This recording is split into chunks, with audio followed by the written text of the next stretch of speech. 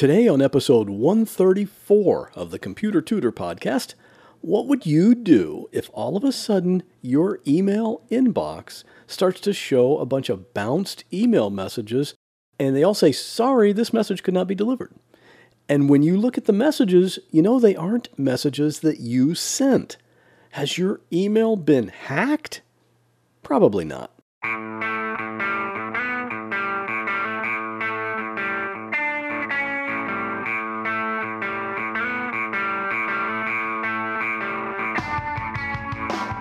Welcome to another episode of The Computer Tutor. Tips, tricks, and advice from a computer pro without all the tech talk. And now, here is your computer tutor, Scott Johnson.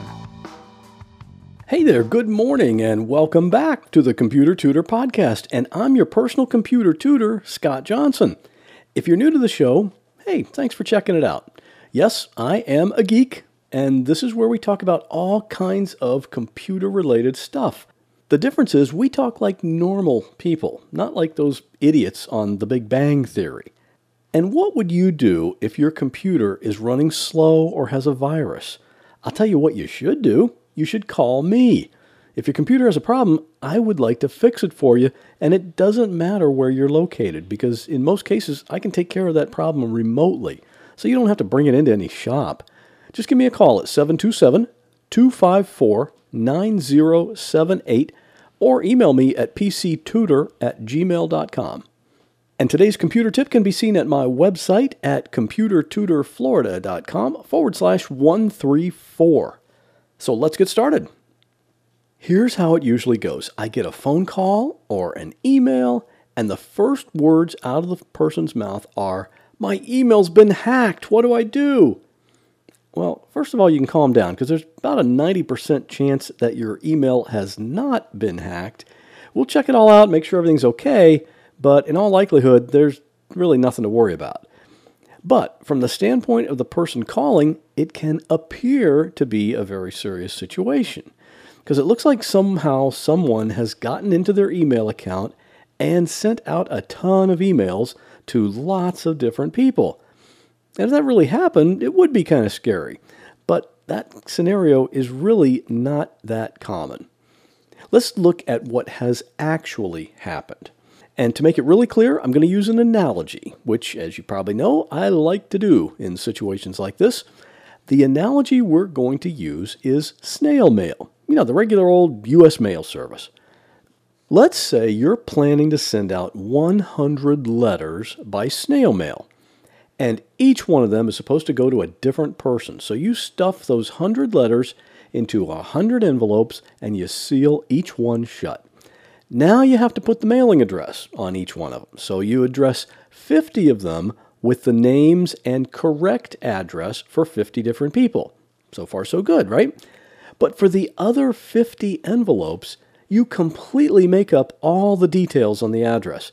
You just pick random names and you make up addresses out of your imagination. You put down city names that don't even exist. And you don't put a zip code or postal code on any of them. And then you put a stamp on each one so that they have proper postage as required by the U.S. Postal Service. So now you have 100 envelopes stamped and ready to mail. 50 of them have proper addresses and 50 have addresses that are impossible for any mailman to deliver. Oh, there's just one more thing you have to put on these envelopes, the return address. You know, the address that they'll come back to in case they can't be delivered properly. But for the return address, you don't put your own address. Instead, you put down the address of your next door neighbor. And of course, your neighbor knows nothing about this. Now, you can pretty much predict what's going to happen. In a few days, those letters with the crazy made-up addresses are going to start coming back as undeliverable. But the mailman isn't going to bring them back to you. They're all going to go back to your neighbor, since that's the return address that was listed on each envelope. So he's probably going to be a little bit confused about this. Now, I realize this is a crazy example. It really wouldn't happen, but it's a good way to illustrate what happens with email sometimes. With email, the person sending out those emails is some spammer somewhere in the world. Instead of 100 envelopes to address, he has 1 million emails he wants to send out. So he gets a list of 1 million email addresses, and he sets up his email software to send out his message to each one of them. Oh, and before he hits the button to send all of them out, he picks out some other email address to show as the from address. In this case, he happens to pick your email address. Not exactly your lucky day. So in our snail mail example, we deliberately messed up the addresses of half the recipients.